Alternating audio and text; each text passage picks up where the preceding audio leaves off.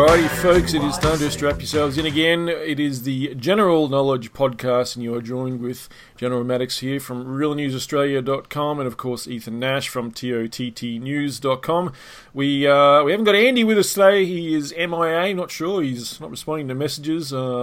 He's definitely not overseas. He is in the country somewhere, but he's obviously got something else on at the moment and we can't get hold of him. So Ethan and I are going to jump in and do this just with ourselves today. If Andy comes in a little bit later on, then he does, and we'll get him in, of course. But look, we are up to episode number 18 on this one, I believe. And like I said, I'm joined here with Ethan Nash from TOTT News. Ethan, how you going, mate? Good, mate. Enjoying a good long weekend up here again in Queensland. We've got another Joy up here. Sorry Absolutely. To the rest of the country that might have to go to work tomorrow. But here we are, just kicking back, about to talk about some important topics. I'm looking forward to it, mate. Yeah, shit, yeah. Weather's pretty good for the weekend too. It was a bit rainy yesterday, but today's brilliant. Tomorrow should be good as well. So loving it. It's good. It's getting a little bit cooler too.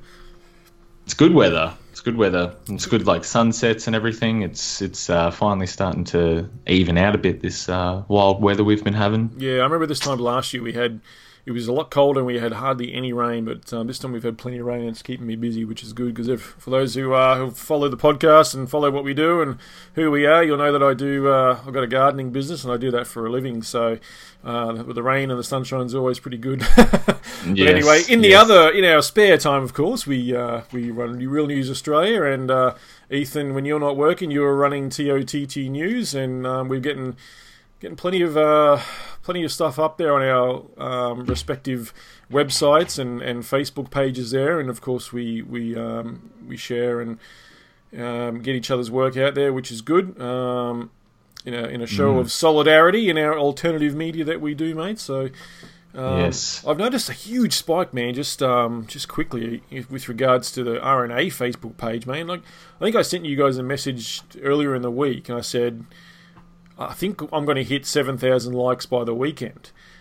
I don't know if you remember seeing that message that I sent to a little podcast chat group. But now I've had a look now. I'm over 7,100 something now. So I mean, it's gone up and like over 100 just this week. It's just going crazy. So I'm well over 7,000 likes on the Real News Australia Facebook page. I mean, it's not exactly the duck's nuts, the bee's knees. Like I hate Facebook. I really do dislike it. But we've got to use it. It's fight fire with fire sort of thing. It's one of those places where I don't always feel like we're in the echo chamber. You know what I mean? Like I've actually got, and people don't know this yet, I was kind of just sort of done it just so that I'm on there, but I've set up a Minds.com page on their social media platform. I've also set one up on MeWe as well.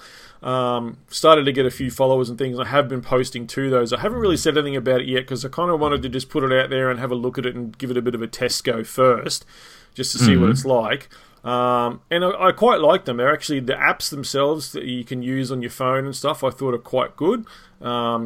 They have a very sort of similar feel to the way the Facebook pages and those sort of apps work as well. So, I quite like it. Less censorship over there. You're not sort of bombarded with ads and all that sort of stuff. They're quite a good little platform. But I kind of, we need them to grow.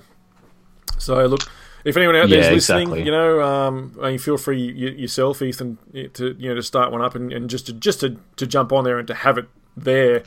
You might as well just get it done, because I mean, one day this Facebook thing, either we're going to get censored and taken off or shut down, or it'll go the way of what was that other one that everyone was on in the beginning? Fuck, I can't even remember. MySpace. MySpace, that's it. I mean, Facebook may very well go the way of MySpace, Yes. Who knows? Maybe, I think, actually, I've heard some people say that MySpace is getting a resurgence, so it's still out there. It actually wasn't shut down. It's still usable, yeah. How funny is that? Yeah, no, people are still using it, but it is, as you said, the internet, a lot of people don't understand the internet is so interchangeable, and this was one of the things that I didn't understand growing up in the internet era, especially being a writer, having some of my work published online and whatnot. I just assumed that would be up there forever, not knowing that websites close down, people change, businesses close, just like they do in real life, but it also affects the digital world. And the same thing could happen to Facebook.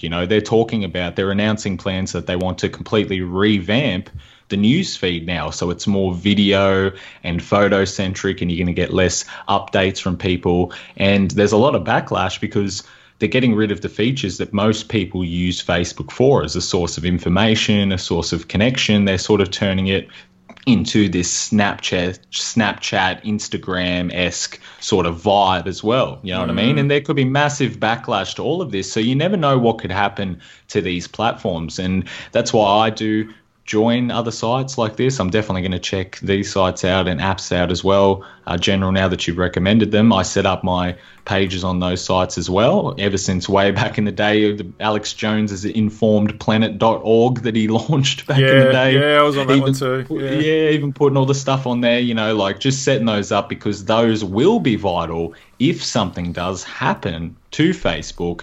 But still, you've just got to use these platforms like Facebook and Twitter and try to navigate them, because the sheer amount of people that are there, General. And as you've said, there's look how much our websites are beginning to spike right at this crucial time because of these platforms, you know what I mean? And that's why it's so crucial that when people come onto our pages, they start to then go onto the websites and we convert them over to understand the website side of it rather than just a Facebook-centric model, you know what I mean? But it's just it's so important to be able to use these platforms for as long as we've got them. So for everyone out there supporting, it's fantastic, mate, and it's great to see, you know, both of our pages, especially yours, you know, just taking off. It's fantastic, mate. Yeah, it's good. And like I said, you know, as long as we're all helping to promote and lift each other, you know, like I think Adam over at the Kraz Files, he's now got an RNA widget on his page. I think he's even got one for your website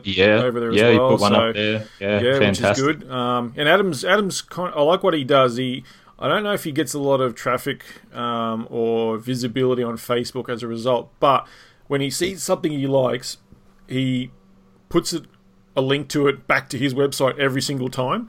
So he's not sharing someone else. He's always putting his own up there. But I tried that, and I don't know if you've seen the same thing. And I know you do a bit of the, you know, you put a bit of money in towards promoting your Facebook posts and things like that. And I don't do that. I kind of refuse to I don't want to fucking give them any money. But I find that if I say I wrote an article, I simply just create a post on Facebook and put it up there, that will have way less impact than it will if I find someone who's done a really good post and I just want to simply share it, and I just go share and then select the RNA Facebook page and then boom, click, and away it goes. That shared post will have a lot more impact and visibility than it will a generic organic post that I put up. It's just crazy, and I hate that that's how it works, but fucking Facebook, that's just how it works. That's what it does to me. That's quite a lot of times.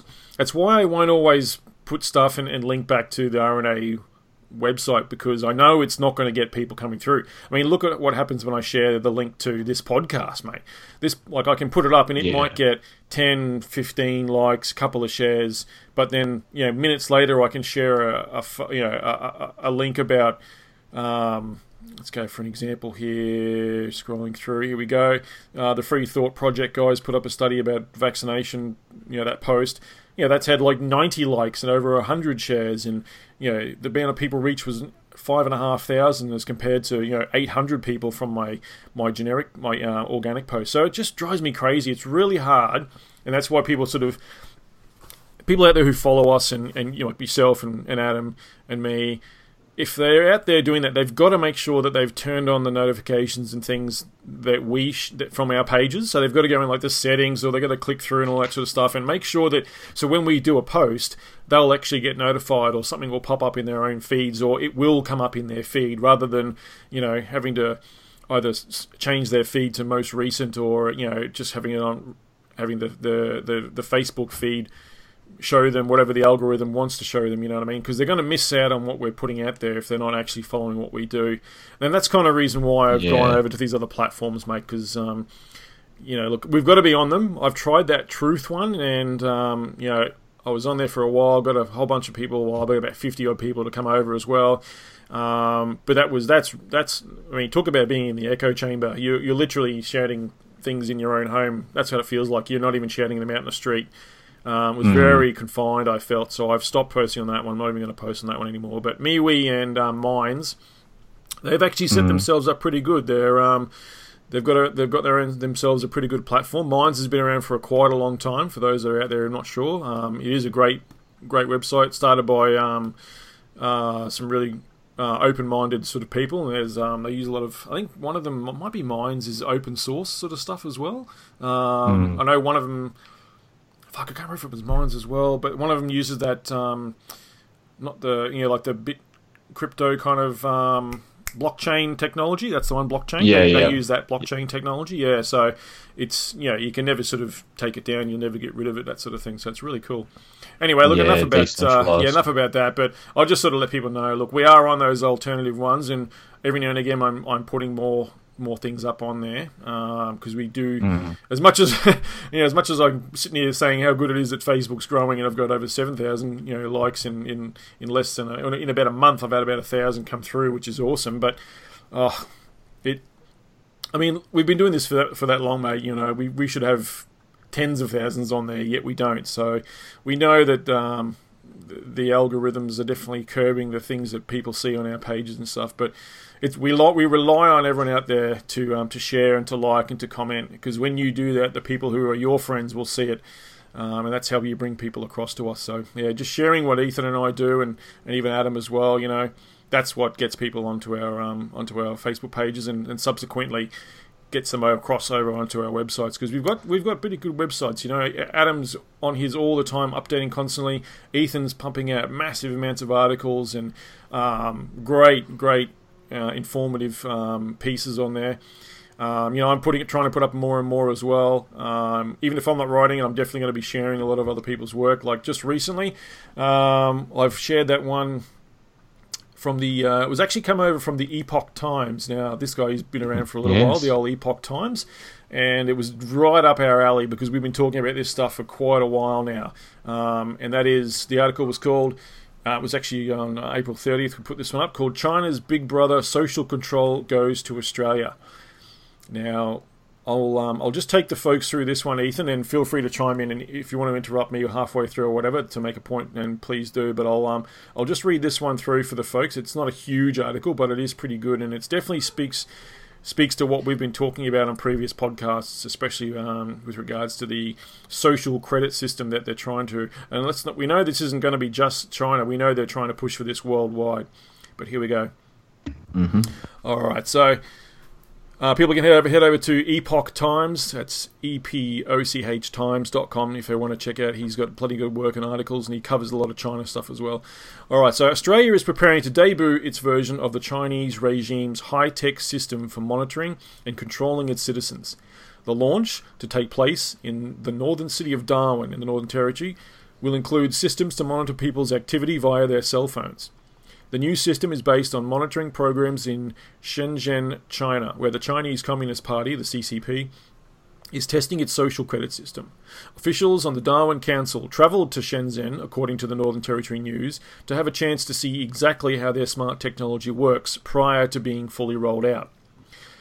In Darwin, they've already constructed poles fitted with speakers, cameras and Wi-Fi, according to the NT News, to monitor people, their movements around the city, the websites they visit, and what apps they use. The monitoring will be done mainly by artificial intelligence, but will alert authorities based on set triggers. Just as in China, the surveillance system is being branded as a smart city program, and while Australian officials claim its operations are benign, they've announced its functions to monitor cell phone activity and virtual fences that will trigger alerts if people cross them. We will be getting sent an alarm saying there's a person in this area that you've put a virtual fence around. Boom, an alert goes out to whatever authority, whether it's us or police, to say, look at camera 5, said Josh Sattler, the Darwin Council's General Manager for Innovation, Growth and Development Services, according to the Northern Territory News. The nature of the virtual fences and what type of activity will sound an alarm isn't being made clear, so they kind of kept that hidden. The system is being promoted as mostly benign. Sattler said it will tell the government where people are using Wi-Fi, what they're using Wi-Fi for, are they watching YouTube, etc. All these bits of information we can share with businesses. We can let businesses know, hey, 80% of your your 80% of people actually use Instagram within this area of the city between these hours. So I'll just stop there. That's that sort of that misnomer, you know what I mean, Ethan? That's the guys, you know, they say they're putting it out there for businesses, and it's a way for businesses to help promote themselves, and it's good for business, but it's literally a spying technique, you know what I mean? Like, yeah, absolutely. they're telling you it's going to be used for this, but the real reason, of course, is hey, we're actually monitoring all of these people. Oh, yes, you may get a bit of a bonus out of it. You know, it might be good for your business, but yeah, they're still the ones spying on everyone in their area. Oh my goodness, yeah. It's outrageous, mate. Yeah. Think of it. Just open data, that's what they're saying. Just there will be open data for all businesses to analyse. How many people are walking past your business? How many people are coming by? How many people you can convert to this? Not realising the amount of technology that would be needed to track those statistics. You know, absolutely. It's absolutely madness, you know. I mean, when people see that there's free Wi-Fi in the area, you know, that's why they jump on it. They quickly say, yes, they agree to whatever the terms and conditions are. And, of course, the terms and conditions are that they will monitor and see every single thing that you're surfing the web for. Boom. You know, they've got you. And not only have they got you, but you've agreed for them to get you with that. You know what I mean? So, absolutely.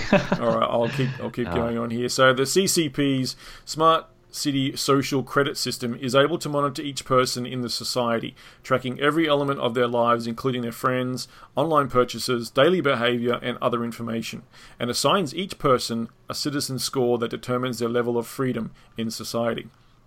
So that's a basic rundown on how that Chinese social credit system works.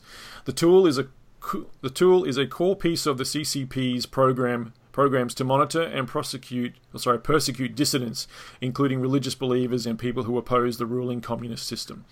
Chinese human rights lawyer Teng Biao, a visiting scholar at New York University, described the social credit system as a new form of tyranny meant to reactivate the CCP's totalitarian hold on society.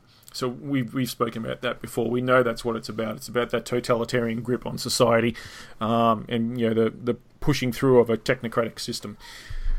In the past, there was the Nazi totalitarianism and Mao Zedong's totalitarian system, but a totalitarian system powered by the internet and contemporary technology has not existed before, Teng said in a recent interview with the Epoch Times.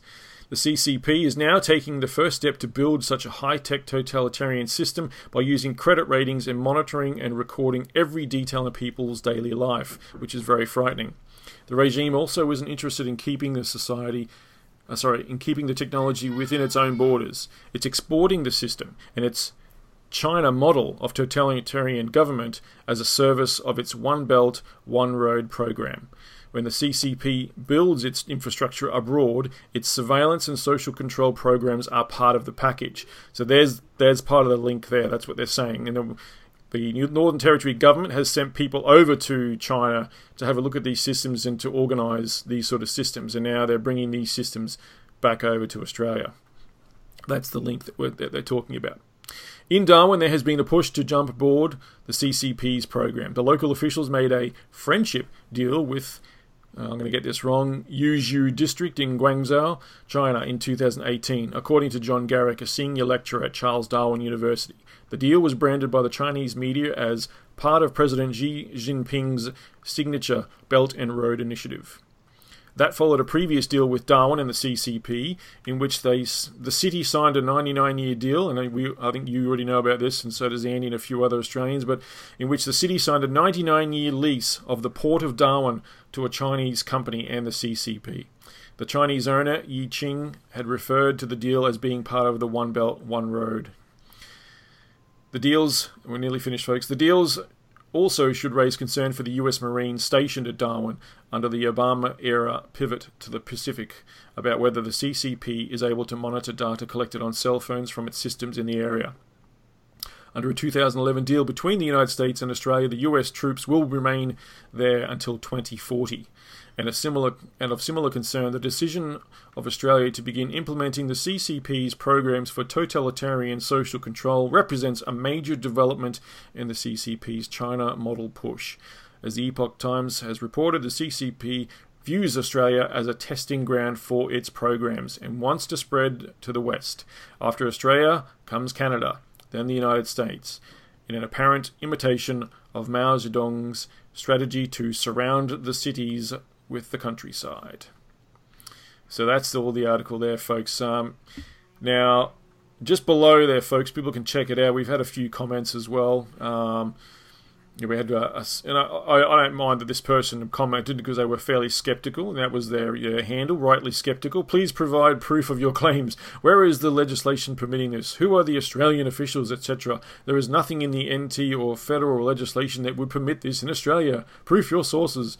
Of course, I wasn't obviously the original writer of that article, folks. So like I said, at the beginning, I originally republished that one from the epochtimes.com, hence me telling that person to check those guys for the sources. But Ethan, you've chimed in with that article you shared there, mate. But first of all, before you get to that bit, mate, what's your take on this article that's put up by the Epoch Times with regards to China's Big Brother social control coming to our shores?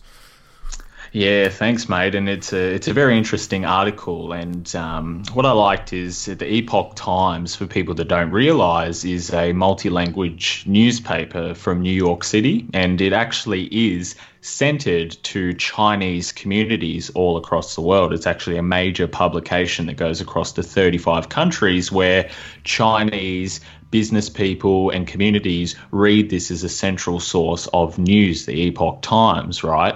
So what they're saying is they're describing, hey, now other countries are starting to adopt social control mechanisms, just is happening in China. So this is why it is important coming from this publication specifically. They've got 15 million likes on Facebook themselves. You know what I mean? They are a big publication. So when this was published, General, I'm always all over this because we have been speaking about this, for this entire year, and obviously previously on our websites, but specifically in relation to this, very hard this year. So to see this coming out and to see someone else beginning to talk about this type of stuff was very enlightening. And the author did touch on a number of key things that were in the article, mate. And going back to that little comment that was there below, yep. That's I linked there. I'm not sure if you want to explain what the comment is, but I left a little link there, and that explains really what this is all about. And we can touch on that and have a broad conversation after that, mate. But people really need to start looking this stuff up. They need to read the article. They need to start looking this stuff up for themselves because it is real and it is happening. And this stuff is incrementally creeping, as we've been talking about all this year, mate. So, yeah, very interesting article. I know we'll keep touching on it, but those are my general thoughts just on the basis of the article, mate. Yeah, well, I mean, in that comment that you've provided after that person, and again, I'm not upset that this person. I'm glad they're skeptical. You know what I mean? Everyone should be skeptical. Absolutely, but it doesn't mean you say you're skeptical and you then push and ask everyone else to provide everything for you. You've got to do your homework yourself. And it doesn't take much to do the homework on this specific topic. I mean, fuck me, go to my website, go to your website and just simply type in China and you'll probably find a whole bunch of articles with regards to it.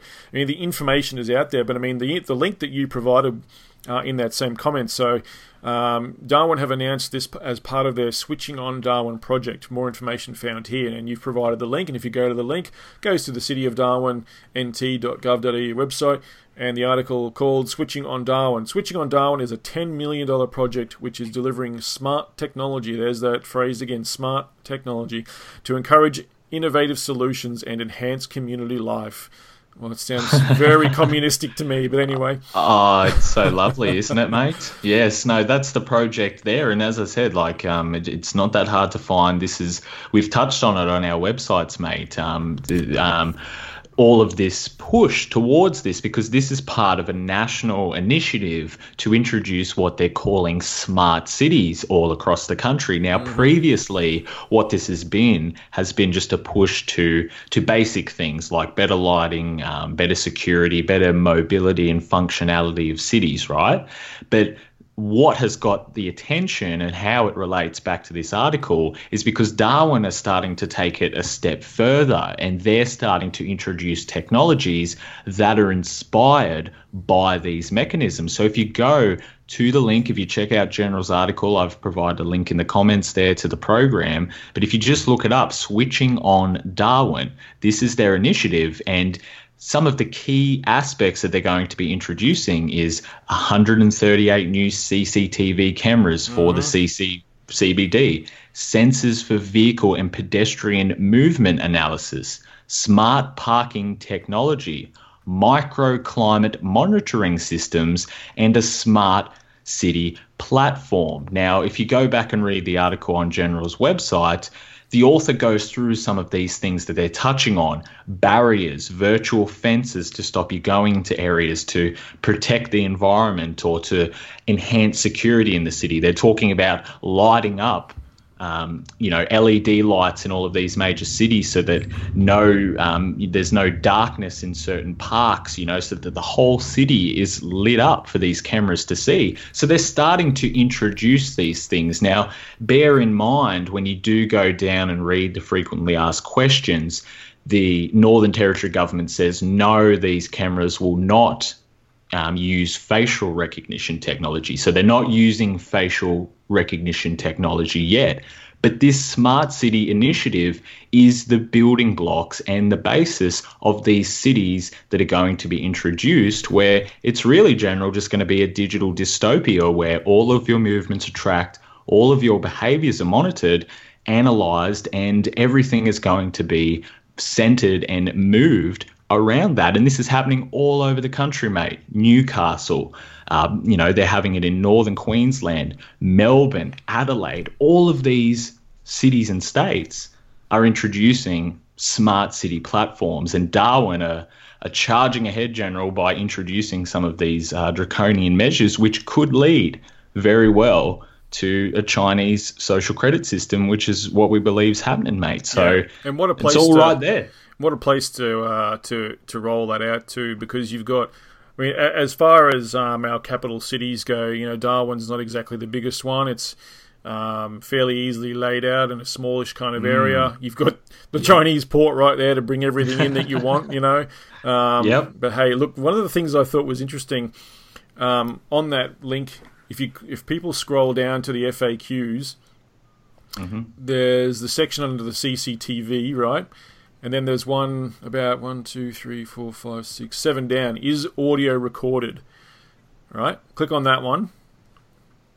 It says, so is audio recorded? No, council is not recording audio. Note, there are microphones with some CCTVs that will collect noise level data to monitor environmental noise levels, example, construction, traffic noise, pollution. These have been installed along the esplanade. So is audio recorded?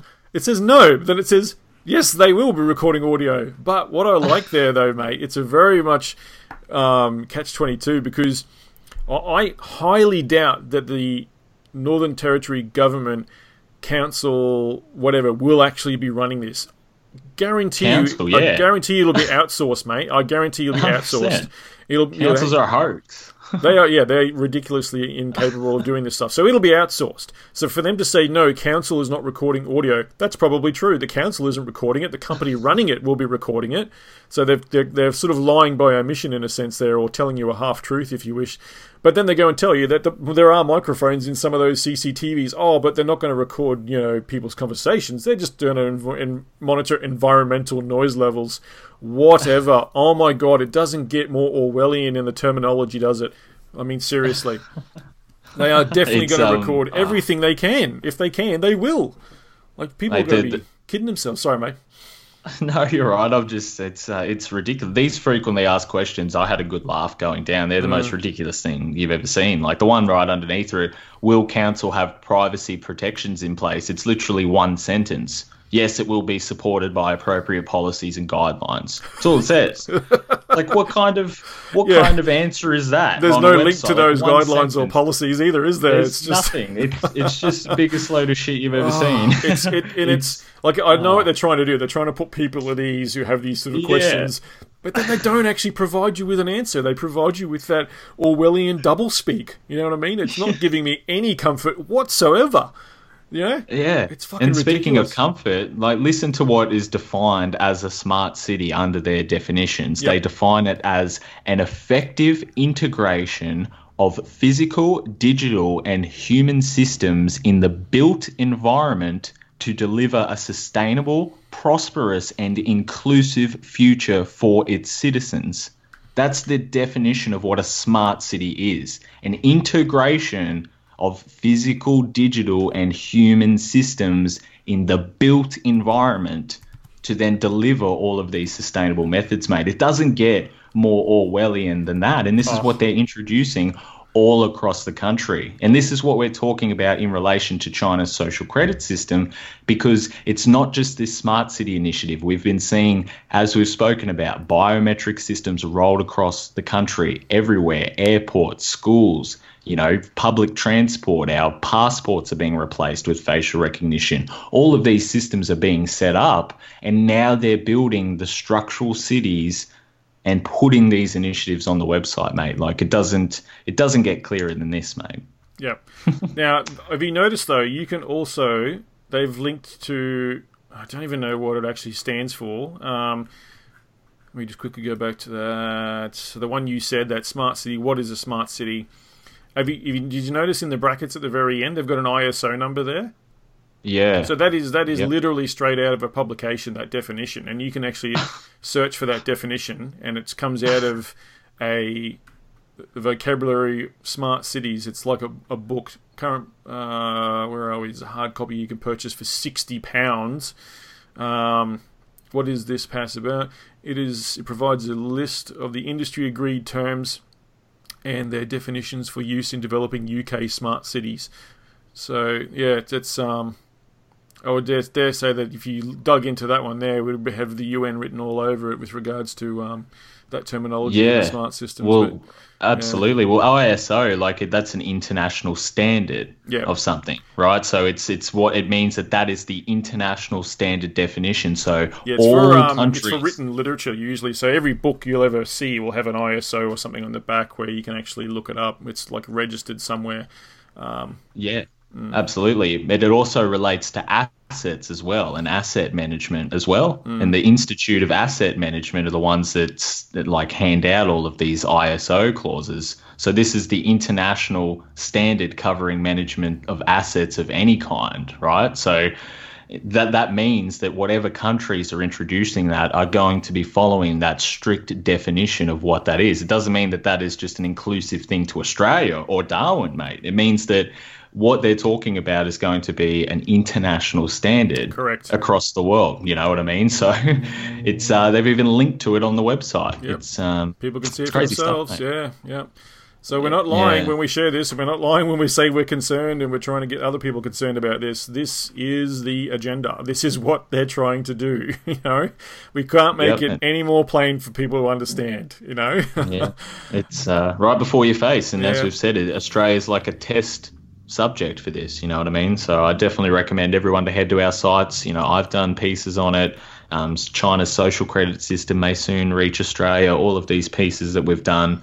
You were talking about the trains being blacklisted on your website a few months ago, General. There's plenty of info on our website, people, to see how this is building and where this is leading. And I plan to publish a article in the future talking about what these smart cities actually entail, because as you said, General, it's Orwellian stuff when you look past the doublethink language that is put before us and understand that this is just completely Agenda 2030 world governance driven to push everyone to this sustainable model of living. And that's not a leap and bound right there. That is literally just telling people what it is. You know what I mean? Yeah. You can't be any more plain about it. And if I were you, mate, I would hang on to that ISO number, because you might need that as a reference guide for where they're getting their terminology from too. You can trace that back yourself. Spot.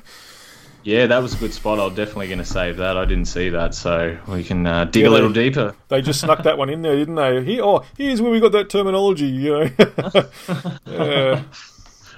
Yes. No. Funny stuff. Funny, yeah, it is. It's crazy stuff. Now, I can't remember if... I don't know if I shared it on the last show. Obviously, I think I missed it because it was afterwards. So...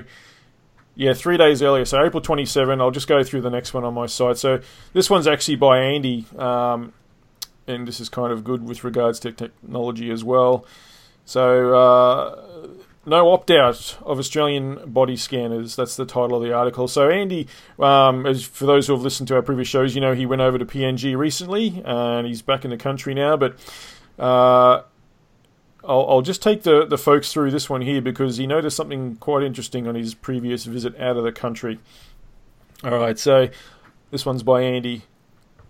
On a recent business trip, I was at the Brisbane International Airport heading for the departure gates where, of course, like all airports, my next step was to go through a security checkpoint.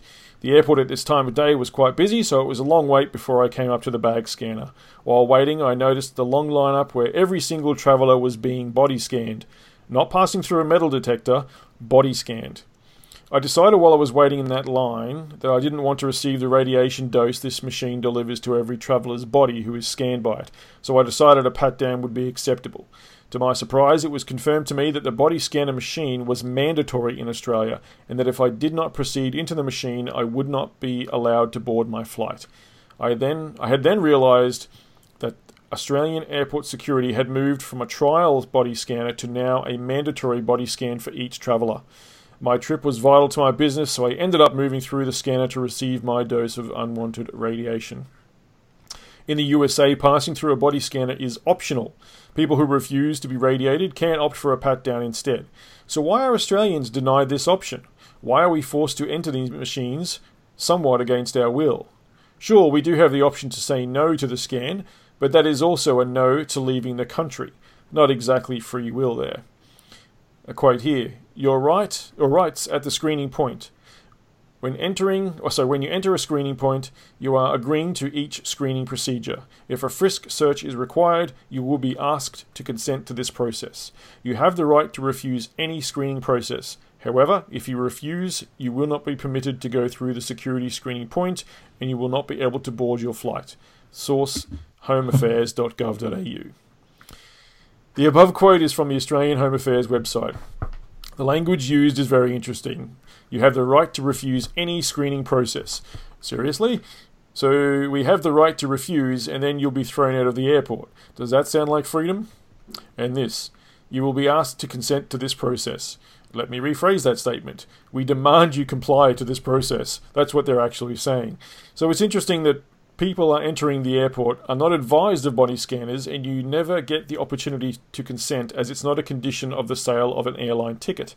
People are treated like sheep as they're passing through the who knows what levels of radiation.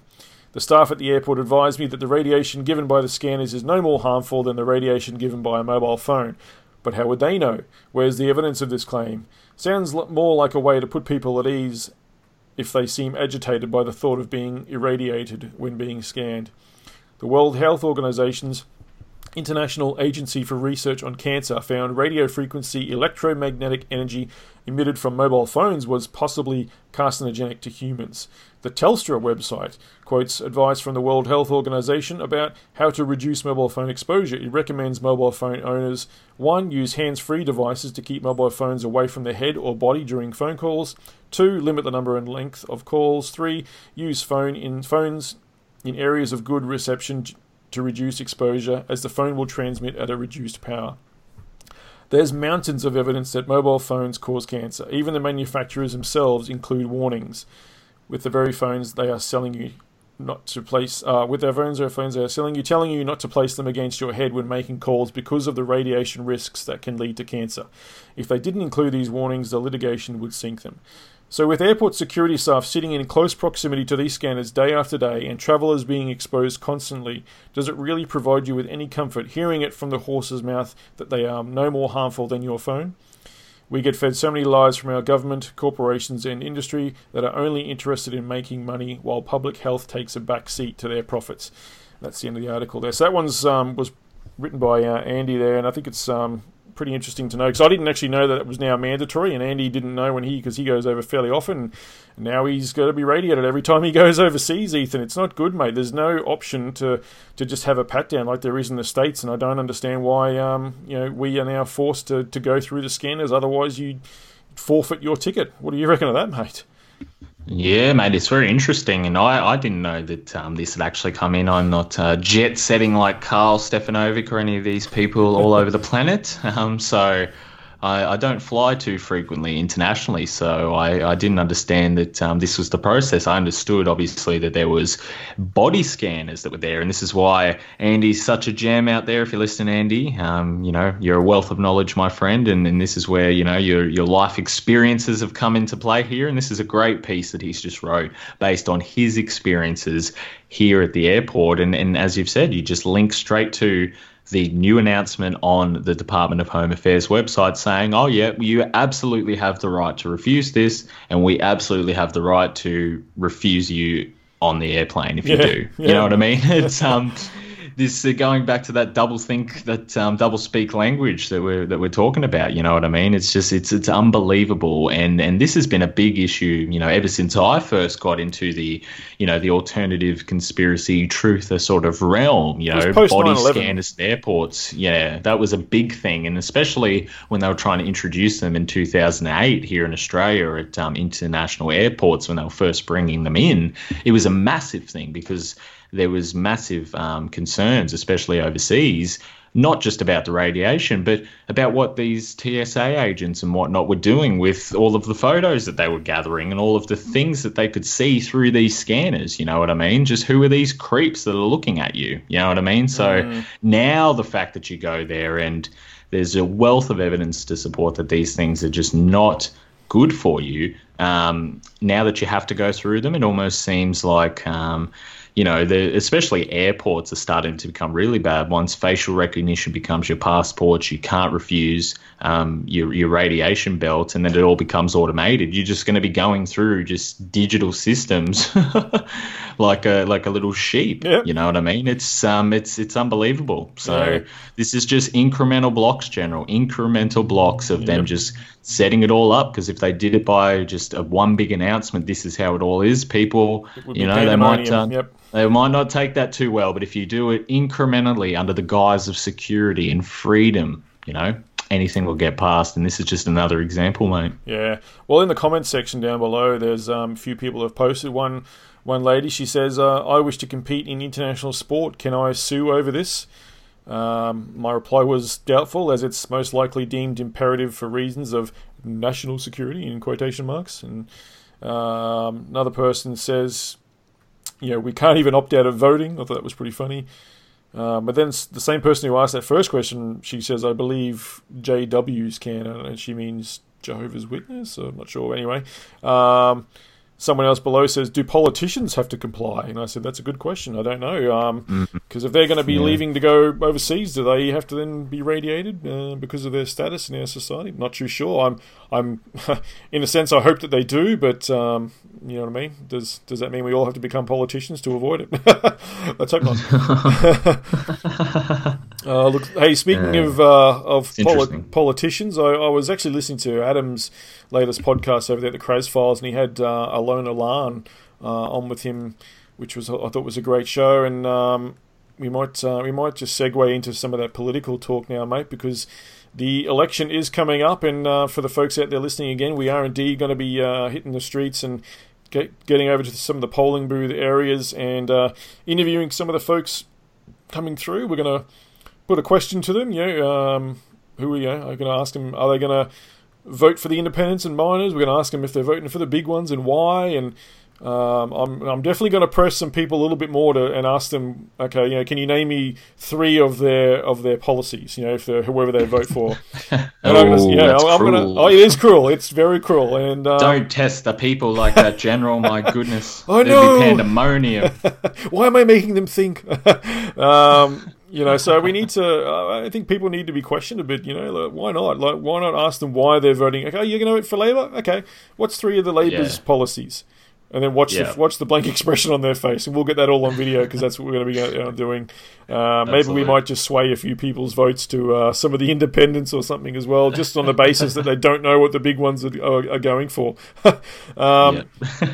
But look, I might let you segue into this one, Ethan, because this was actually your article that I've reblogged over at Real News Australia. So this was originally posted and published by yourself over at tottnews.com, and that is the independent political parties to get behind in 2019. I'll let you take the reins on this one, brother. Yeah, thanks, mate. So this was an article I published a couple of months ago on the website, and you've obviously republished it coming in to the deep end of the election here. And I also have had a little bit of a tweak to it, added a new party there to have a chat about that. So yeah, let's do just going through the article here.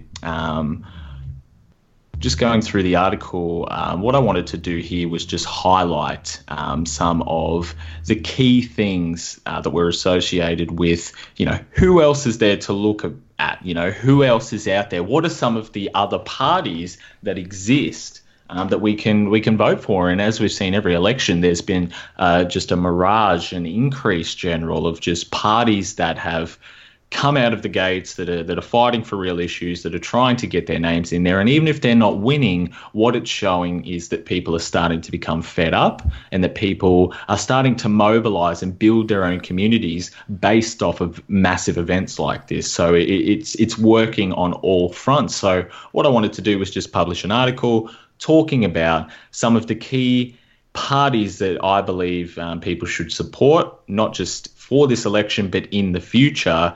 And it was mainly relating to parties that align specifically with some of the public themes on my website. So anti-New World Order, all of these type of medical, privacy, big pharma, all of these topics that I covered. So I wanted to align some of our listeners and our readers that believe some of these things and think these ways on who they can support and who they can get involved with. So just running through the article, I give a basic rundown on some of the statistics, especially about trust, and a global survey across 28 countries has actually shown that each of Australia's 4 key institutions, that being government, business in general, the media and not-for-profits, are now officially classified as distrusted for the first time since 2013.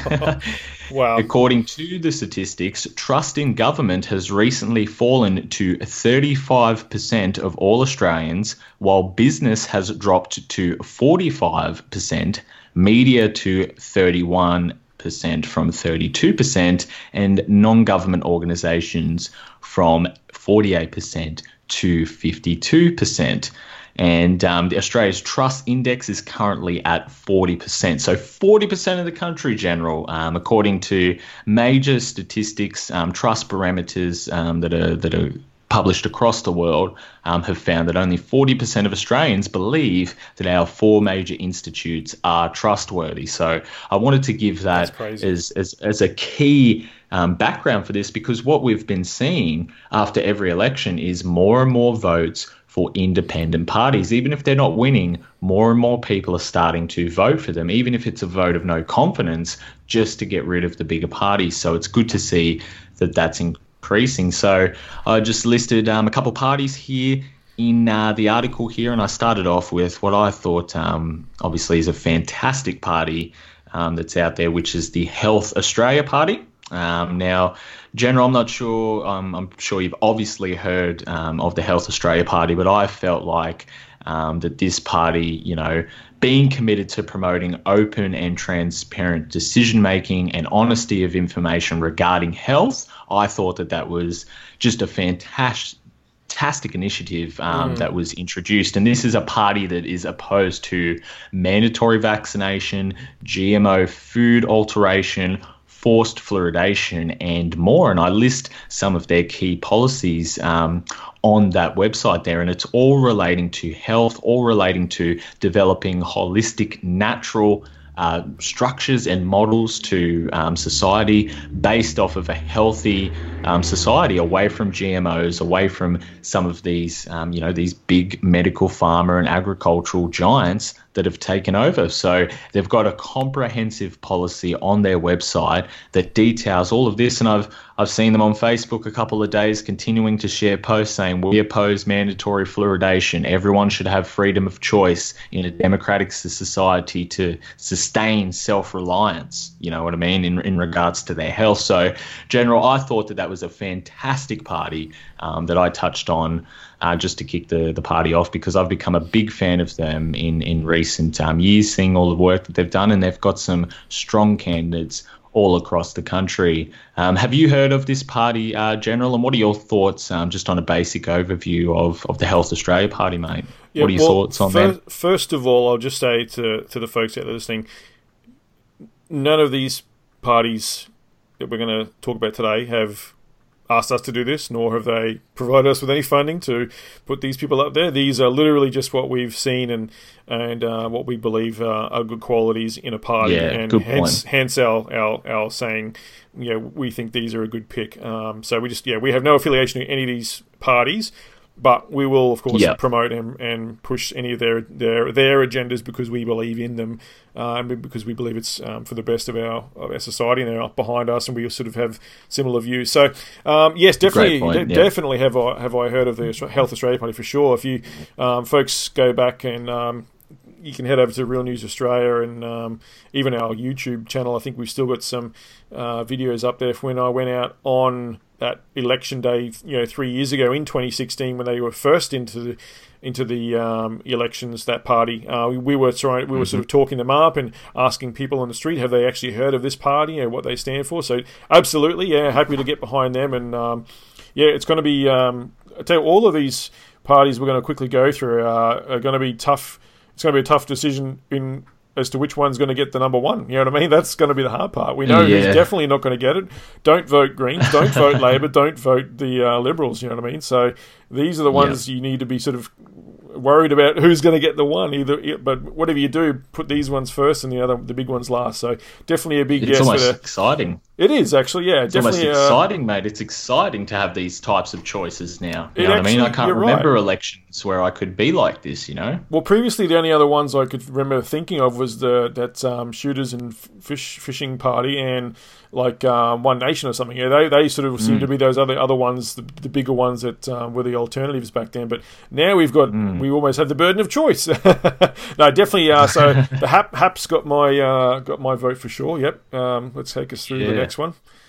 Absolutely. So Health Australia Party, definitely go and check that out. And as always, we leave hyperlinks on the article so you can go click, read their policies, check their work out for themselves. And as General said, we're not affiliated to any of these parties. We're just sharing them. And I wrote this piece more as an opinion piece just to show people these are parties that I think align best with the topics that we cover about. So Health Australia Party, definitely a pick. And the second one here is the Great Australia Party. Now, this is a party that's been making significant noise over the last 12 months here in this country due to a combination of strong policy promotion and social media presence, which has organically grown to over 10,000 followers on Facebook alone. They're powering through the social media platforms the Great Australia Party, and it's all relating to Australian society. So national values, the Commonwealth of Australia, the Constitution, common law in this country,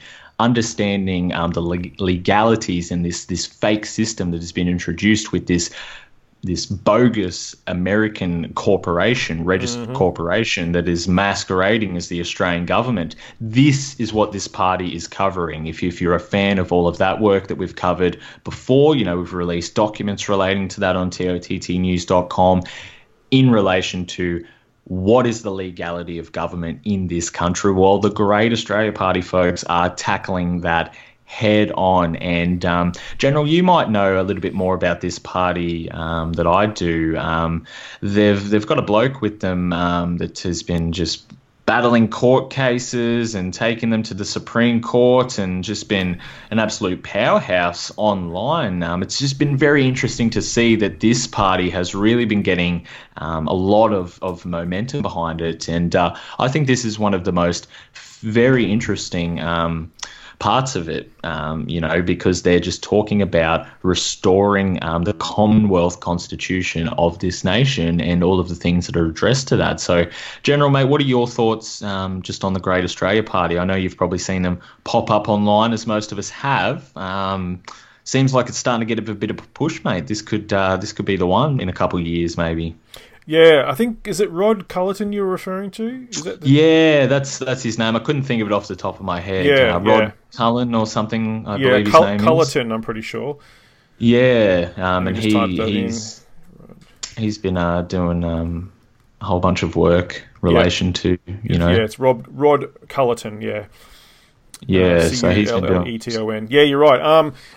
Look, yeah, definitely been seeing these guys in the social media. You're right, they're all over it, and I think they've got their finger on the pulse, and they're very tuned into what people are being, what the public and, I guess the general public at large really is being annoyed about and what we're pissed off about. And, they're listening. They hear what people are griping about. They've if you look at their policies like you've got listed in that article there, some of the ones there, they're also against the forced medications. So again, they're for your own choice of vaccinations and fluoride. So that'll be a big one for anyone who's after and interested in things like health and stuff. The other one I liked of theirs too was the focus on the law enforcement and eliminating true crimes, not worrying about drugs or the really petty sort of stuff. Because to me that's a big thing. That's the thing that's clogging up our prison systems and stuff, is especially the drug stuff. Whereas crimes where some people are getting bashed or raped and things like this, those sort of people, you see it all the time. They get let off all the time. They're always making bail. They're always back on the streets. Whereas someone who's got a kilo of marijuana, or they've sold a bit of marijuana or something, they get 4 years or 6 years or something stupid, and it's like, these are the non-violent people, and they've got it backwards. So that's, I guess, one of their priorities too, is to try and reorganise that part of our society. Yeah, punish those people. But yeah, I'm very, very, very happy with their stance on re-looking at the taxation, bank reform, like you've got written there. And their big focus is definitely the focus on the Commonwealth, on our Constitution too. And I believe that would be our original Constitution, not anything that's been changed over the years. They're talking about going back to that original one in the early 1900s, so, and the focus on common law as well. So that's really good for. And we've spoken about that sort of stuff many times in the past too, in previous articles and things. And that's a real big one for a lot of folks out there who, because I guess it's that genuine kind of. It's hard to express what I'm trying to say there, but I guess it's a genuine concern of a lot of people who they want to see that reflected in a political party, and not these the big ones that just want to focus on lining their own pockets and patting their own backs. So absolutely. Definitely heard of them. It's great to see them doing well on social media. Sorry, go. Yeah, absolutely, mate, and what a great name too, the Great Australia Party. Yeah, I think they did well there. Yeah, could imagine choice. that. Good That's choice a on that one. Fantastic name, the Great Australia Party, with the big lion logos and everything. But it fits in with everything else in Australia too. What do you got? You got the Great Australian Bight. You've got the Great Dividing Range. You've got the Great Barrier Reef. You've got Great White Sharks. I mean, come on. It's perfect. It is perfect. Yeah. All right, who's up next? Sorry, go. Yeah, no, you're right. I was just going to say, and I liked that they seem that they know what they're talking about. You have a lot of these straw men groups and whatnot that talk about a lot of this common law and de facto government and all this type of stuff. But when it becomes into practicality, you really have to know your stuff, or else you're going to get caught out in all of this mix, because the system is too structured, this fake system that they have created. And what I liked is that they want to eliminate local councils as de facto third tiers of government, which is a fantastic idea and shows that they know what they're talking about, to understand that they are an illegal tier of government, that they were never voted in a referendum to become the third tier of government. Correct. They're just a de facto. And another key point is it relates to what we were just talking about, General. If you eliminate the councils, who's going to be writing these stupid frequently asked questions about surveillance systems coming into Darwin? They're not going to be there. Very true. So it eliminates this system, and then they're going to have to come out in the open with, oh no, we've actually got some third company doing it. It was never councils all along. So, it's going to hit them from all angles. So I thought that was a fantastic party there. The next one is the Australian Protectionist Party, which is it's a new party that is pretty engaged with the TOTT Facebook page. And you know me, General, I'm very big on national sovereignty, national identity, nationalism, some of the great things that make us a true Western country, that built most of the modern world. And if you're someone that is relating to that, you're concerned about immigration levels, what's happening to the country in terms of our culture shift, the divide and conquer, the integration of all of these cultures into a melting pot, as we've spoken about on different episodes, that just leads to all of this chaos, this manufactured chaos that they're developing. The Australian Protectionist Party is a great party to support because they're sharing things on that all of the time. And they're talking about defending Australia's identity, heritage and freedom. And obviously, key things like protecting freedoms, families, jobs, industries, and rural communities, in relation to, national industries. And I first become aware of this party because they were sharing the Lima Declaration video that I made. So just alone off of that, I understood that they understand of the context behind this. They understand some of the context to why our industries are completely gone. And if they're not gone, they're completely suffering because of the increase of globalization.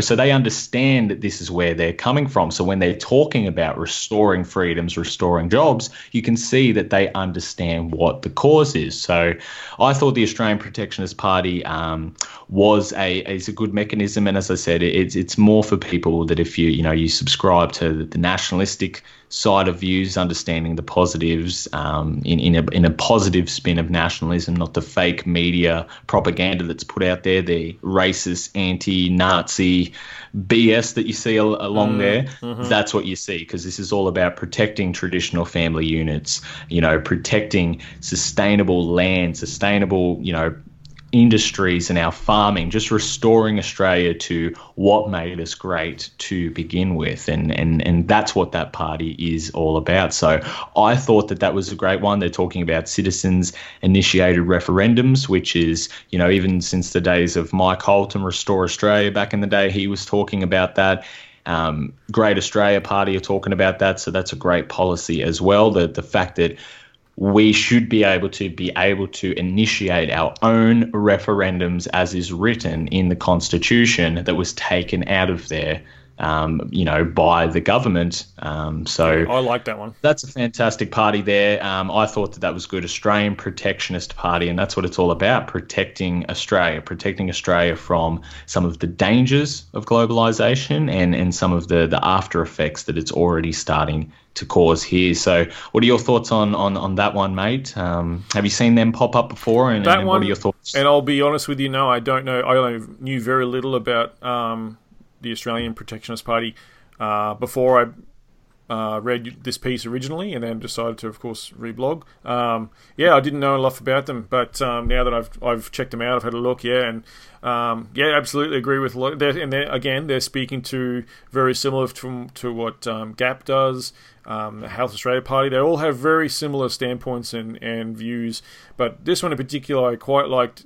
With regards to the ensuring more democracy in public affairs by establishing citizens-initiated referenda, whereby ordinary citizens can initiate a referendum on policies. That, I think, is key. I reckon that's a fantastic one that they want to put through.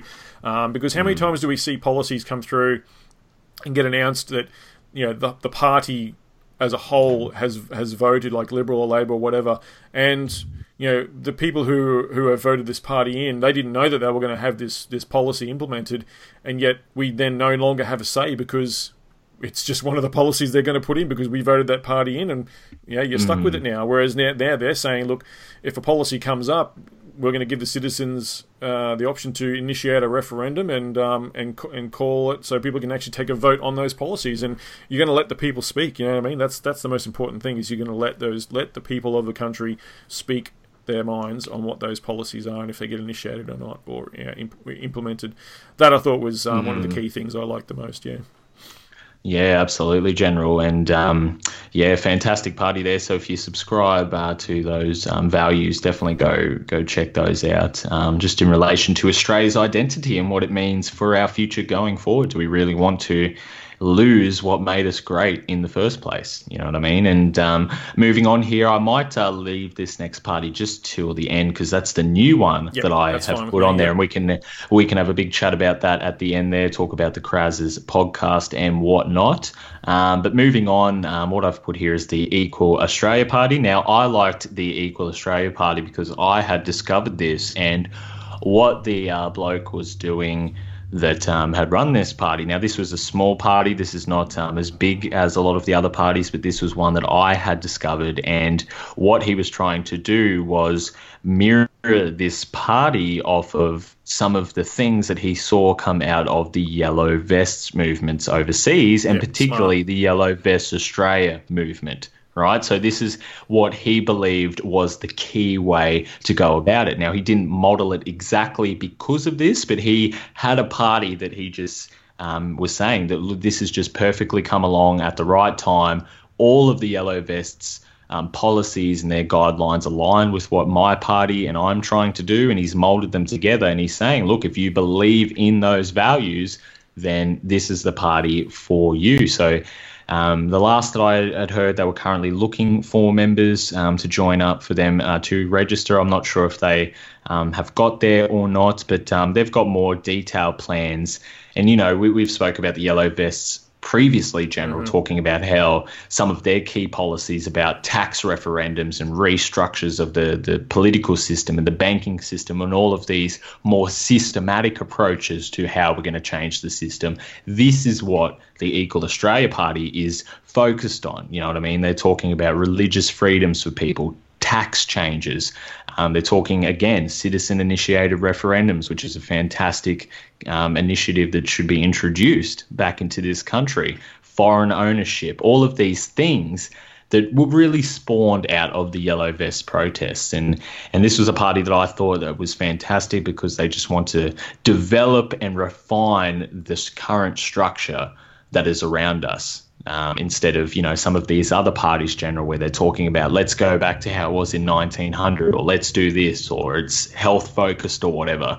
I thought this was a good party because they're focusing on how do we make this current system better, and let's look to what the Yellow Vests were talking about to model how this goes. So that's what the Equal Australia Party is all about in general. I'm sure you would agree, mate, that anything that sort of aligns with the Yellow Vest movement's charters is definitely on the right path, would you say, mate? Yeah, absolutely. Yeah, so another good pick there as well, mate. And for those folks that are listening, you most of these parties, and I'm pretty sure it's almost a prerequisite, don't quote me on that, but you can become a member of these parties. You know, you can become a member of several of these parties if you wanted to, because a lot of them need. I'm pretty sure the minimum they need to register a political party in the country is 500 members, and I'm pretty sure it's free to join these political parties too. I myself am actually a member of a political party, and I'll bring that up at the end actually after the last one you're going to mention, because I kind of forgot that I probably should have added them to this list as well, but we'll get to that in a minute anyway. Yeah.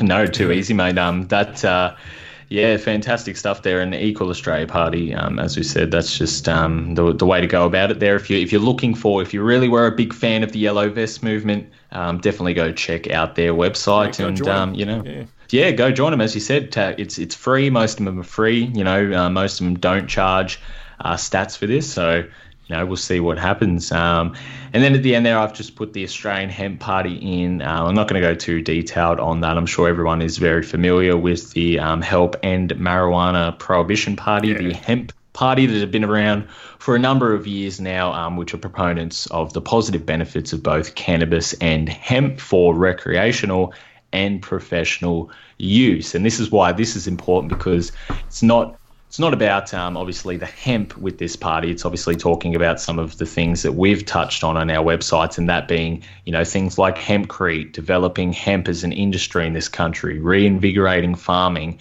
hempcrete, hemp clothes, all of these things, hemp fuel that can be developed. Yeah. Absolutely. It's relating to all of these things, and most importantly, obviously the medical side of marijuana, and obviously, things like CBD oil that people in the United States have access to now, and all of these things that are just helping and obviously disbanding this big pharma cartel that exists all around us. So those are more of the underlying things that I think are important about the hemp party, and I still think that they are a good pick because they do get quite a number of votes. When Robbo Diobbo was a Queensland senator for them, he got like 17,000 votes or something in the Senate, you know what I mean, just because of how strong the name is, so even if you just put them, as a preference, higher above the parties, that might boost their votes up. You never know, because they already do get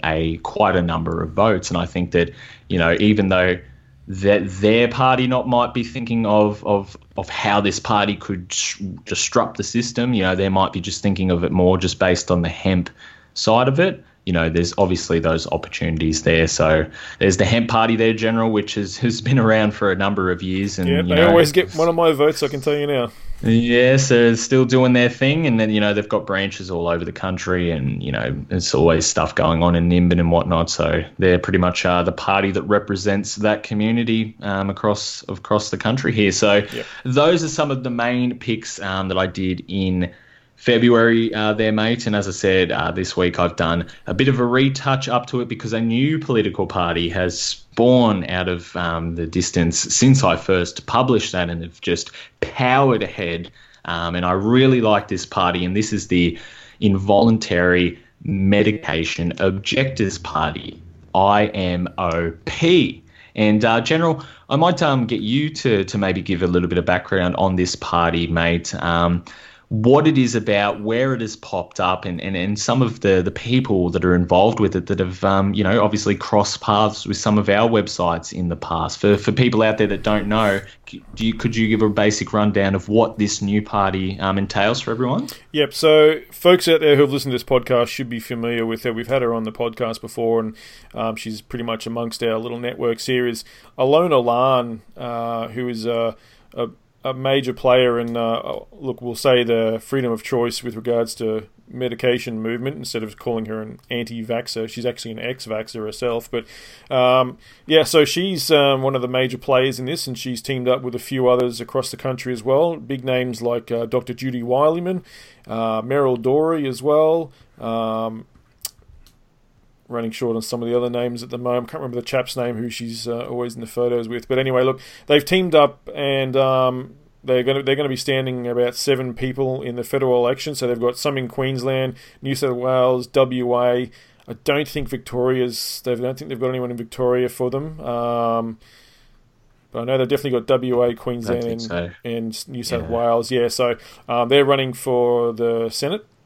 And so they're a massive one to get behind. So they're the Involuntary Medication Objectors Party, and of course they object to mandatory vaccinations as well as forced fluoridation as well. But they've got a lot of other good policies, and there's, like you said, there's links to all of their policies and their pages on this article, folks. But I'll go over some of these points if that's cool with you. Yeah, mate. Yep, so some of the policies include defending the rights of all Australians to decide whether they want themselves, their children, or their charges to be medicated.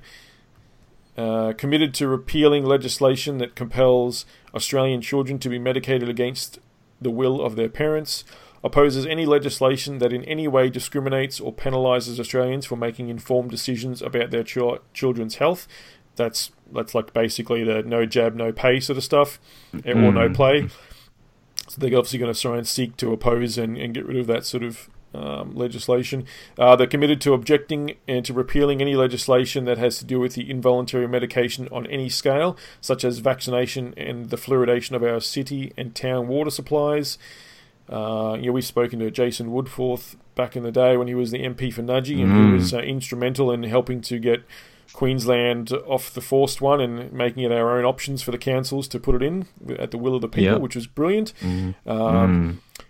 They're going to enforce the constitutional right of Australians to choose or reject medication for themselves and their children, and the party is committed to seeing an independent and government-funded investigation or royal commission into the allegations of scientists, researchers, doctors, and affected parents to the detrimental effects of the past and current vaccination programs. So, for those that don't know, people who are damaged by vaccines in this country aren't protected, and we don't have the rights to sue the manufacturers of the so-called vaccinations that may or have caused the injury. We're really up shit creek in that regard. So they obviously seek to help end that, which is brilliant as well. So yeah, these guys are another one. We all know the passion of Alona. I mean, we've heard Alona speak, and she's been a guest on Adam's podcast just recently as well. Great one to listen to. Go back and listen to that one, folks, over at the Craze Files. She was brilliant on there, and she really laid out a lot of the stuff and had a really good chat about what they stand for, who they are, their backgrounds, and all that sort of stuff. So yeah, definitely going to be a tough choice to give them the one, that's for sure. Yeah, absolutely. No, I thought this was a fantastic group. And what was key about it is, we've seen, General, this massive wave, especially, obviously overseas, but here in Australia, of Australians, gathering together, forming communities in relation to vaccination and water fluoridation. And what's good about this group is the candidates that are standing are key figures that have been involved in all of these movements. So straight away, it has attracted almost all of the audience to this party immediately. Yep. We talk of, Judy Williman and all of these, doctors and obviously Alona that's on there, Rob, who's her candidate, Meryl. All of this stuff. You've got that are just continuing to go on. These people have been key in building these movements. So now that they've formed together to build a movement, rather, a political party, and that hopes to influence and speak out against these things and actually have a voice out there for some of these people that feel marginalised, that feel victimised, or that may have been damaged or injured by vaccines, or may have had adverse health reactions because of water fluoridation, or things against their will, mate. I mean, this spans much further than just fluoridation and vaccination. Now, you were talking about opt-out programs for organ donation. We're talking about the My Health record system. We're talking about all of these systems which this party is saying we will have the right to object to. So it's not just these key points, it's the grander spectrum of health. And that's what I found most interesting, General, because we've been talking about not only the big pharma cartel, not only the influence of the medical industry, but just how prominent the medical side of things is in relation to this New World Order structure. So if we can get the right to refuse anything in relation to medication for us and, more importantly, our children, which they're trying to take off us at the moment, that is very key, General. So that's what I thought was great about them, and they've got candidates, as you've said, mate, standing in the Senate. So definitely go and vote for them. I thought that was a fantastic party there, mate. Yep. And look, what people need to understand too is these parties we've been talking about, the reality of the situation is they are not going to be the next major party, okay? They're not. Someone from these parties isn't going to be sitting in the Prime Minister's office. That's the reality of the situation. What they're trying to do, though, is to get into that Senate, to get into that position where the big major parties who are also in there have less of a say, because there's other of these minor parties who now have gotten seats in that Senate. They've gotten to those positions of power, and they're not going to, the rest of Australia isn't going to get just trodden all over because of the big parties, Liberal or Labor or the Greens, are just going to get their way every time. These parties that we're talking about are going to be the thorn in the side of these major parties. They're going to try and keep them honest in that position. And that's what we need, because we don't have a voice. The three major parties do not represent you as Australians. That's one thing we need to be clear about. They do not represent us. They represent themselves, they represent the party, and they represent the people who are lining their pockets. That's who they represent. And that's all of their decisions are based on that. And that's what people need to understand. Even the Greens, okay? The Greens represent pretty much the Agenda 2030 and the UN, basically, because the Greens are a hidden socialist or communist party. That's what people need to understand too. They're actually very socialist and communist minded. We fought against those people in wars, folks. We don't want that kind of system in this country. You know what I mean? So remember that. And like I said, the Liberals, the Liberals, Nationals, the LNP, whatever you want to call them, and the Labor government, two sides of the same coin. Okay, they are run, and the deep state and the real money power in the world and in our country are the ones that run those parties. Their policies are almost they're kind of very similar, and then you'll see that whenever they put something up, they seem to have bipartisan support, which is which is ridiculous, and it tells you right there that they're not representing the people who are they're supposed to keep each other honest, and they don't. They back each other up. So these parties we're talking about are going to be the thorn in the side, and we need to give them as much power as possible to put them in that position where they can start to make a bit of a difference. And if people see if people start to see that the big majors are getting less and less votes, and because they're less and less trusted, like you talked about at the very beginning of this article, we don't trust them. Australia knows we don't trust them. They know that Australia don't trust them. They've lost our trust, and our trust is starting to go, and we're voting with our feet. So these minor parties are where people are actually putting their money and their power behind. So, but one part of me I wanted to bring up, mate, that I kind of forgot about is and we had them on as a guest on episode 10 of this podcast. We had Jeffrey Hodges from the No Tolls Party. So civil liberties, consumer rights, and no tolls. That's Jeffrey Hodges there. And I actually joined as a member because they needed the 500 people to be able to become a party, and I signed up as well. It was of course free. Anyone can do that. Again, it doesn't cost you anything. You just basically putting your name on their list to say that you're a member of their party. And you don't need to do any. That's all you need to do, so they can then put that to the AEC, the Australian Electoral Commission, so that they can then register as a party. But these guys, I'll just go over some of their policies because I think I agree with almost all of them as well, and they're right up there with the rest of them, mate, too. So So some of their policies are end road tolls and abolish the State Penalties Enforcement Registry, SPUR, reform the banks and re-establish a state-owned People's Bank, keep essential services in state ownership and control, protect state sovereignty and Australian land ownership, protect civil liberties and free speech, establish citizen-initiated referendums, so they're also for that one as well, control corporate greed and end political corruption, ban GMOs, which I'm very big behind that one too, end animal cruelty, cut salaries and perks of politicians and senior public servants. That's a lot of people are going to be happy about that one. Stop water fluoridation. Again, they're very much awakened to all this sort of stuff. End credit card surcharge fees. Free tertiary education and end HECS stats. All the students are going to be happy about that one. Come on. Preserve wilderness and reforest Australia. No GST or Medicare levy increases. Truth in labelling as well as their other big ones. So they're their policies, folks. So people can go and check them out at no-tolls.org. And I might actually readjust and make my own editor's note on this piece right at the end, and I might put them on there myself as well, just so you know as well, Ethan. Yeah, absolutely. Yeah, because I kind of forgot about that one until just before. But so what I want to sort of thanks heaps for going through that too, man. That was great that you put that together, so people can go and they know who to get behind, and they know a bit about them and they know where to look. So absolutely, it's a starting point for folks out there. But what I wanted to do now is to just briefly, before we wind up the podcast today, is to go through the how to vote thing for people. So the election, of course, is Saturday the 18th of May 2019. Polling booths open from 8 and shut at 6. So make sure you are registered to vote. You're going to have two things to vote on. You're going to have the House of Representatives, which will be that green one. I think that's going to have a choice of 8 people to number, and you must number on the green ballot. You must number every box in the order of your choice. And for fuck's sake, people out there, please put Liberal, Labor, and the Greens last. All right, put independents and the minor parties as your 1, 2, 3, 4, 5, and then put the last ones 6, 7, and 8. I can put those big ones 6, 7, and 8.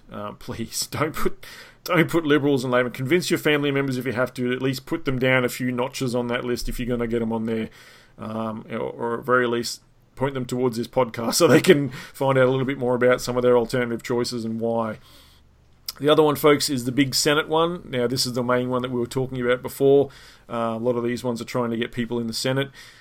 Now, this is going to be the big one. So this is going to be like 1.2 meters long or whatever it's going to be. It's going to be that huge big one because it's got all the political parties and independents on there listed who have registered a party for this election.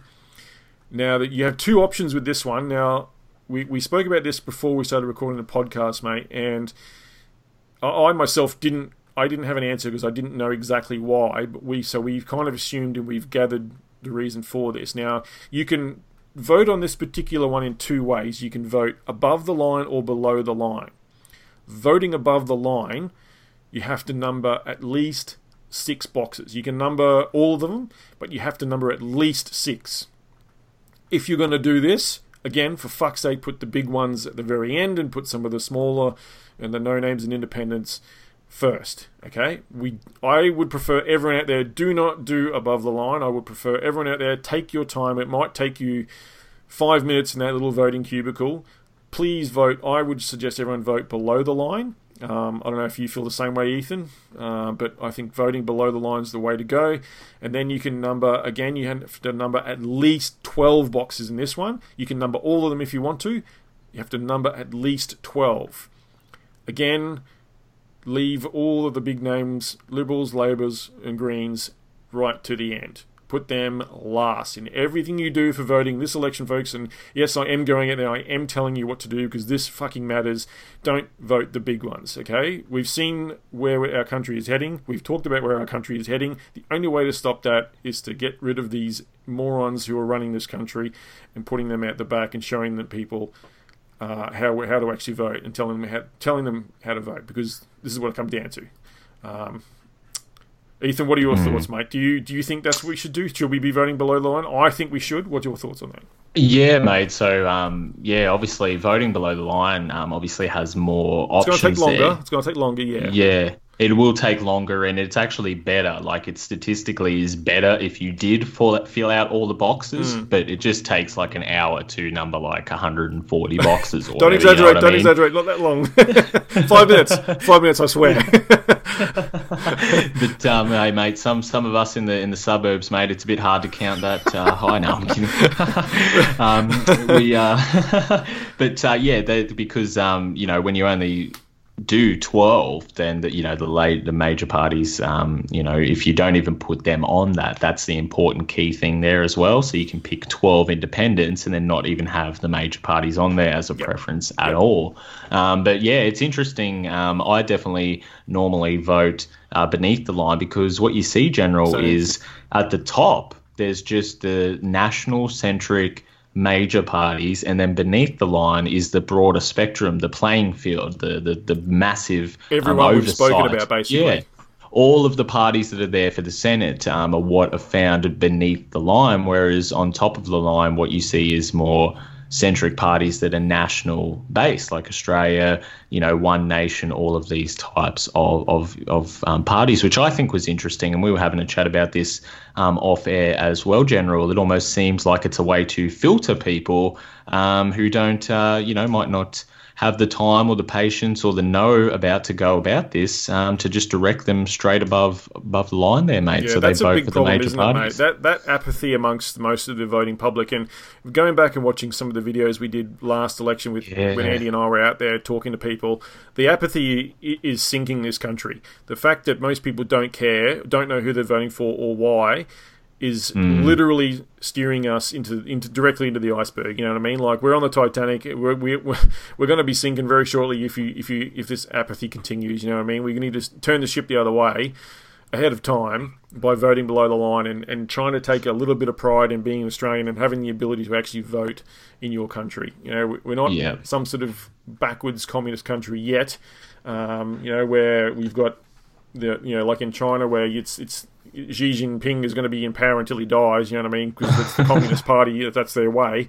You know what I mean? There is no alternative over there. Whereas here we have the alternative, but it's up to us to pick them, you know what I mean? So, look, not everyone has to go in and do the homework and click on all the links we've provided and visit every one of these, parties' websites and check out their policies. Look, go with your gut on a lot of it, but whatever you do, just put those big ones last, or don't even pick them. Pick at least 12 and just forget the big ones altogether. Absolutely, and it's hard, because the big one is the Senate one. You know what I mean? What we find is when you go to the House of Representatives, what you'll find is you won't find a Great Australia Party electorate, say, in the Ford region or the Brisbane City Council region. You won't find these parties at your local electorate. Now, the problem is the House of Representatives is the House of Representatives, you know what I mean? And the problem is it just takes, there's not enough reward, not enough payoff from, going about the individual route of trying to take apart every seat of the House of Representatives. So what these parties do is they try to go for the Senate because that's much more smaller, much more compartmentalised. It's the second level of parliament there that everything gets passed through. And then that is where, on a state level, they can then influence that as senators of the state rather than your local electorates. But what we find is because there's not enough independence in the local electorates, a large majority of the election results are based off of what regions are going in what direction. You know what I mean? So, this isn't about getting these parties to become the next prime minister or the representing party of this country. It's simply impossible for that to happen because they're not hitting the key parts.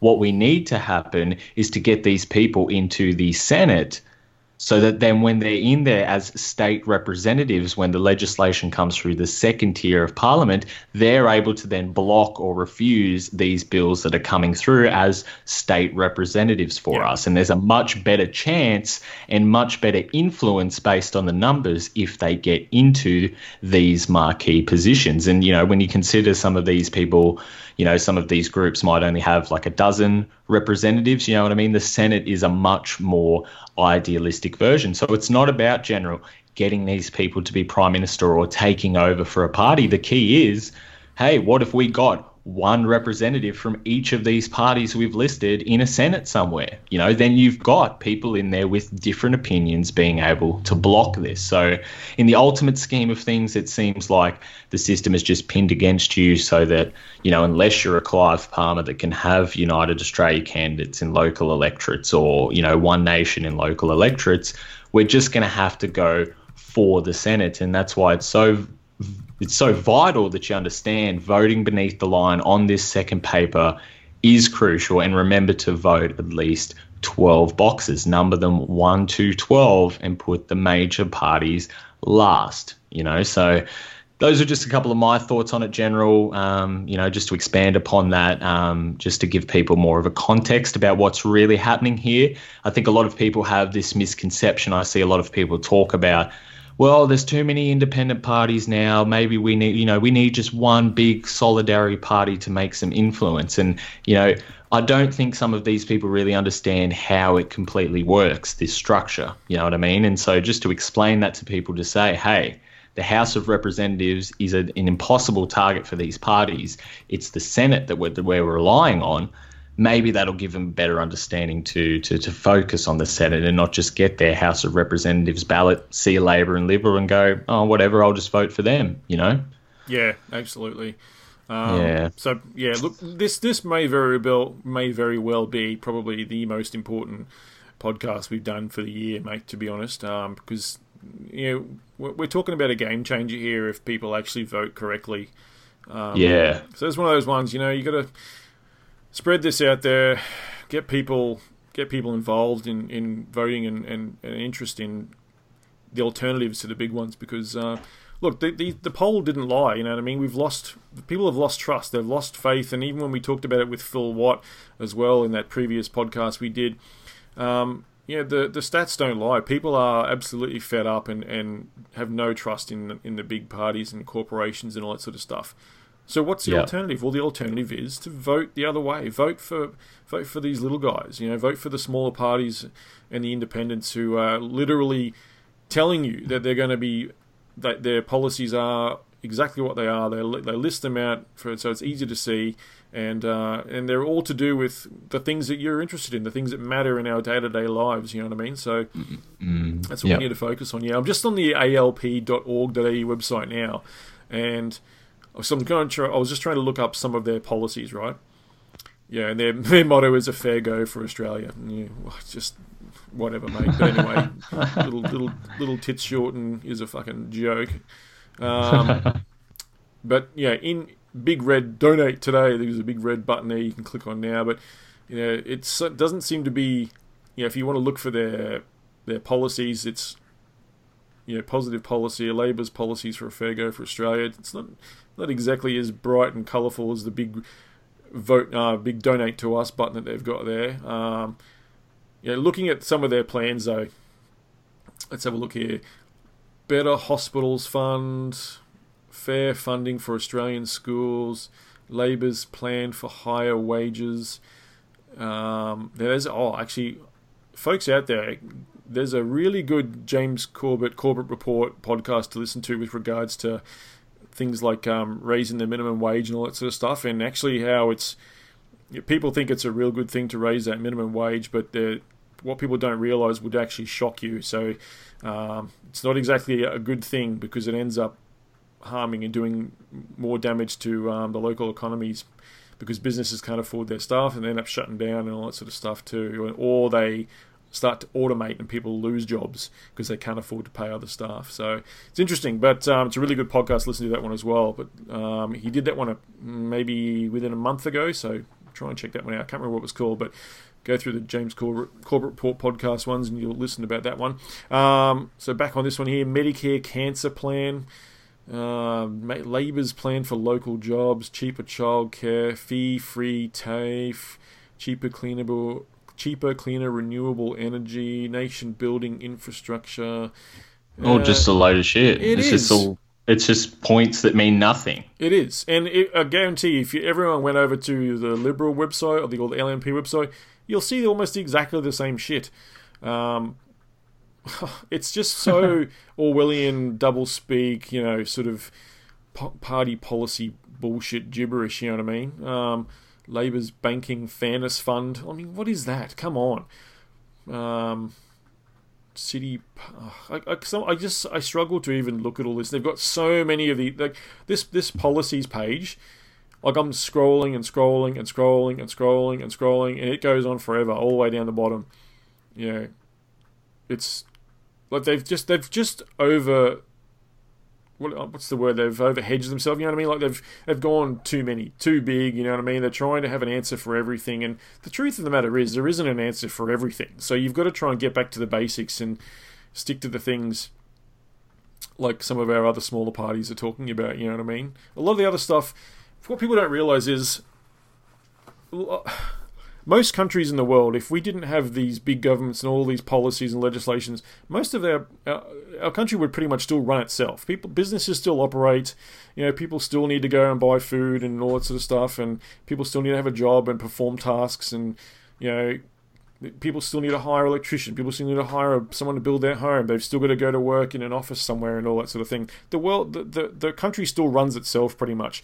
All of the policies and things that these big parties put in, it actually hinders most of that. Most of what they're doing actually hinders the way our country works.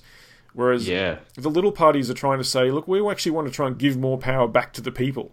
We want to, like no tolls, for example, we want to protect state sovereignty in Australian-owned land. We want to protect civil liberties and free speech. We want to ban GMOs, and we want to stop water fluoridation. These are all things that will make you happier and healthier and protect our way of life and the way... the basics. That's what is really important. It's the basics. All these parties we've been talking about, they really cover the basics. These are the things that most Australians are actually more fond of, and the things that people actually think are more important is those basics. And that's what they're not doing. It's just full of rhetoric and waffle that these guys go on about in the big parties. So, yeah, absolutely.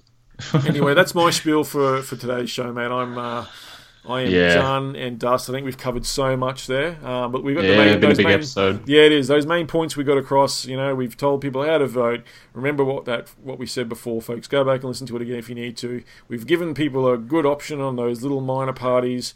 We've given them some clear websites and policies and things to check out. So go and do that, folks. And the only thing that's left that people can do is just to help spread this. Spread the podcast. Talk about it with your family and friends. Say, hey, look, who are you voting for? Be open. Ask people. I don't care. I'll ask people who you're voting for. And you ask them why. Why are you voting for them? If they say, just because I always say, well, that's not a good enough reason. How about some of these other guys? Look at their policies and show them. You know what I mean? Just say, hey, check this out. What's important to you? Yeah, absolutely. I dare people to say, get some of the policies that some of these parties we talked about, put them on a list and say, hey, and just go to their friend and say, what do you think of these policies? And just rattle off a few. And if they say, yeah, it's pretty good, I agree with that. And then they ask them, so who do you reckon is for this, Liberal or Labor? And then just put it to them, see if they pick one of them.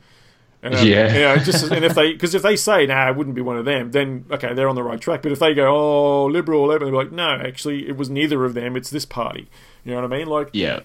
Just challenge people. People switch need to it up. Yeah, exactly. So I'm actually, that's one of the things I'm going to do on that election day too, Ethan, is I'm going to have a few of those things and we're going to put it to some people and say, what do you think of these policies? And then see what they say. If they go, okay, which party do you reckon that was behind them? If they, then we'll try and enlighten a few people and just challenge them a bit.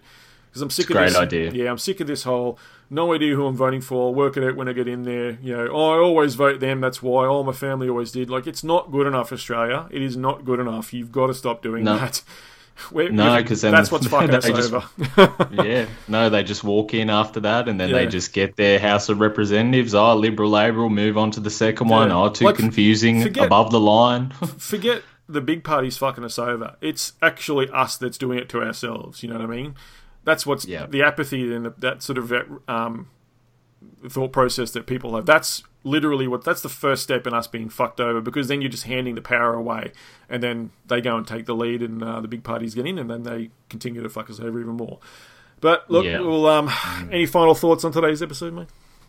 Yeah, no, General, just as we said, just go and research these parties, do your research on it, and as we said, make informed decisions about who you're voting for. Spread this with friends and families, because if you don't, things like the Chinese social credit system are going to continue to be incrementally introduced, like we covered earlier in the episode, into this country by the same people that are selling you out on a daily basis to so-called leaders of this country. There are plenty of independent options out there, mate, for everyone to pick, and I hope this election, shakes things up a bit, because it's going to be a very crucial election for the future of this country. So we'll see what happens. I'm looking forward to getting out amongst it, mate. Yeah, awesome. Me too.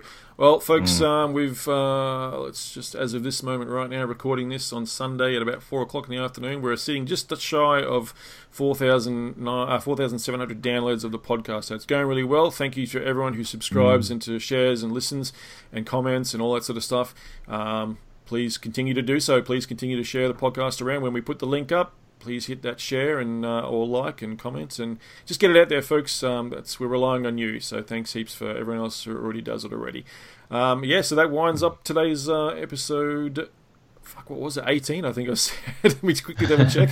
Embarrassing. Yes, 18. Today is episode 18, so that's fantastic. Thanks again, Ethan, for coming on, and Andy, we'll have you back on once we find out where exactly you are. Thanks, guys. All right, see you, mate.